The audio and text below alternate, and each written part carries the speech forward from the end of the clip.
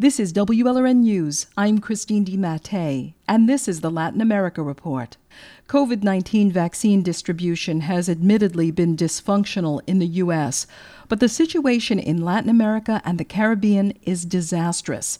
The region has seen an inordinately high number of COVID-19 cases and deaths, and now its vaccine rollout is plagued by delays, shortages, and scandals. With me now is WLRN America's editor, Tim Padgett. He's been watching the chaos, but also the apparent success of a certain island country just to the south of us. Tim, how badly behind are the vaccination numbers in Latin America and the Caribbean so far compared to the U.S.? Well, here's a good metric. In the U.S., we've administered about 18 vaccine doses per 100 people. In Brazil, that number plunges to fewer than 3 doses per 100 people. And 5 of Brazil's largest cities, including Rio de Janeiro, have just had to suspend vaccinations because of sudden shortages.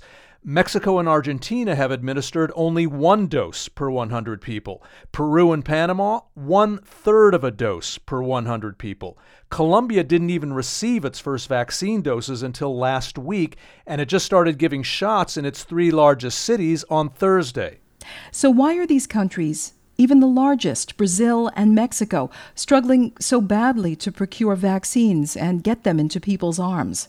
The main reason is resources. Developing countries usually can't produce their own vaccines, and it's very hard for them to access the top vaccines like Pfizer and Moderna.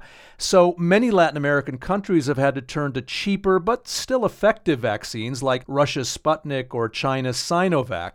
But those producers can't keep up with the demand. Now, a program led in part by the World Health Organization called COVAX is supposed to help alleviate this situation. It's pooling developing countries together to give them more purchasing power for vaccines like AstraZeneca. And this month, COVAX is starting to deliver 35 million AstraZeneca doses to Latin America and the Caribbean.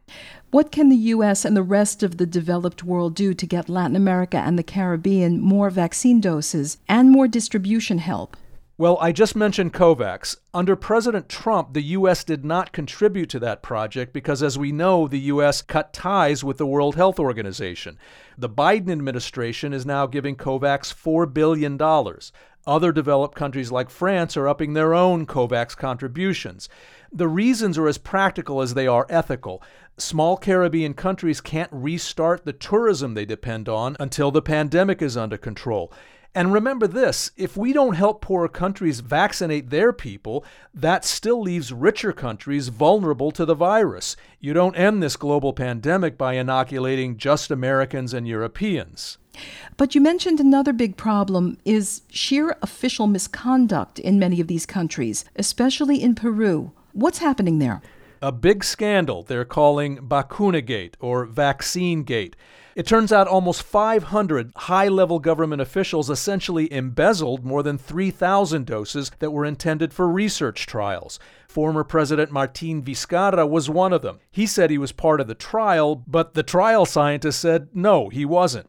Even worse, Peruvian Foreign Minister Elizabeth Astete said she grabbed some of those doses because she, quote, could not afford the luxury of becoming ill. She was forced to resign last week. Is there any good news on the region's vaccination front? One bright spot is Chile. It has administered about 13 doses per 100 people. But there's also a positive story in the Caribbean. India has begun donating vaccines to small countries like Barbados, which just received 100,000 AstraZeneca doses. This is being called vaccine diplomacy, but as I mentioned, until richer countries like the U.S. step up more to help poorer countries access vaccines, this sort of gesture will be very popular. And speaking of the Caribbean, it turns out Cuba is having success developing its own vaccine. It seems so. Cuba is an economic basket case, but it still has an advanced biopharmaceutical industry. It's announced it will begin the final phase of testing of its Sovereign 2 vaccine next week, so we'll see. Cuba says it too will donate extra doses to other countries, and it's also telling tourists to come buy vaccine shots there. Gives vaccine tourism a whole new meaning, I guess. I've been speaking with WLRN America's editor, Tim Paget. I'm Christine DiMattei. This is WLRN News.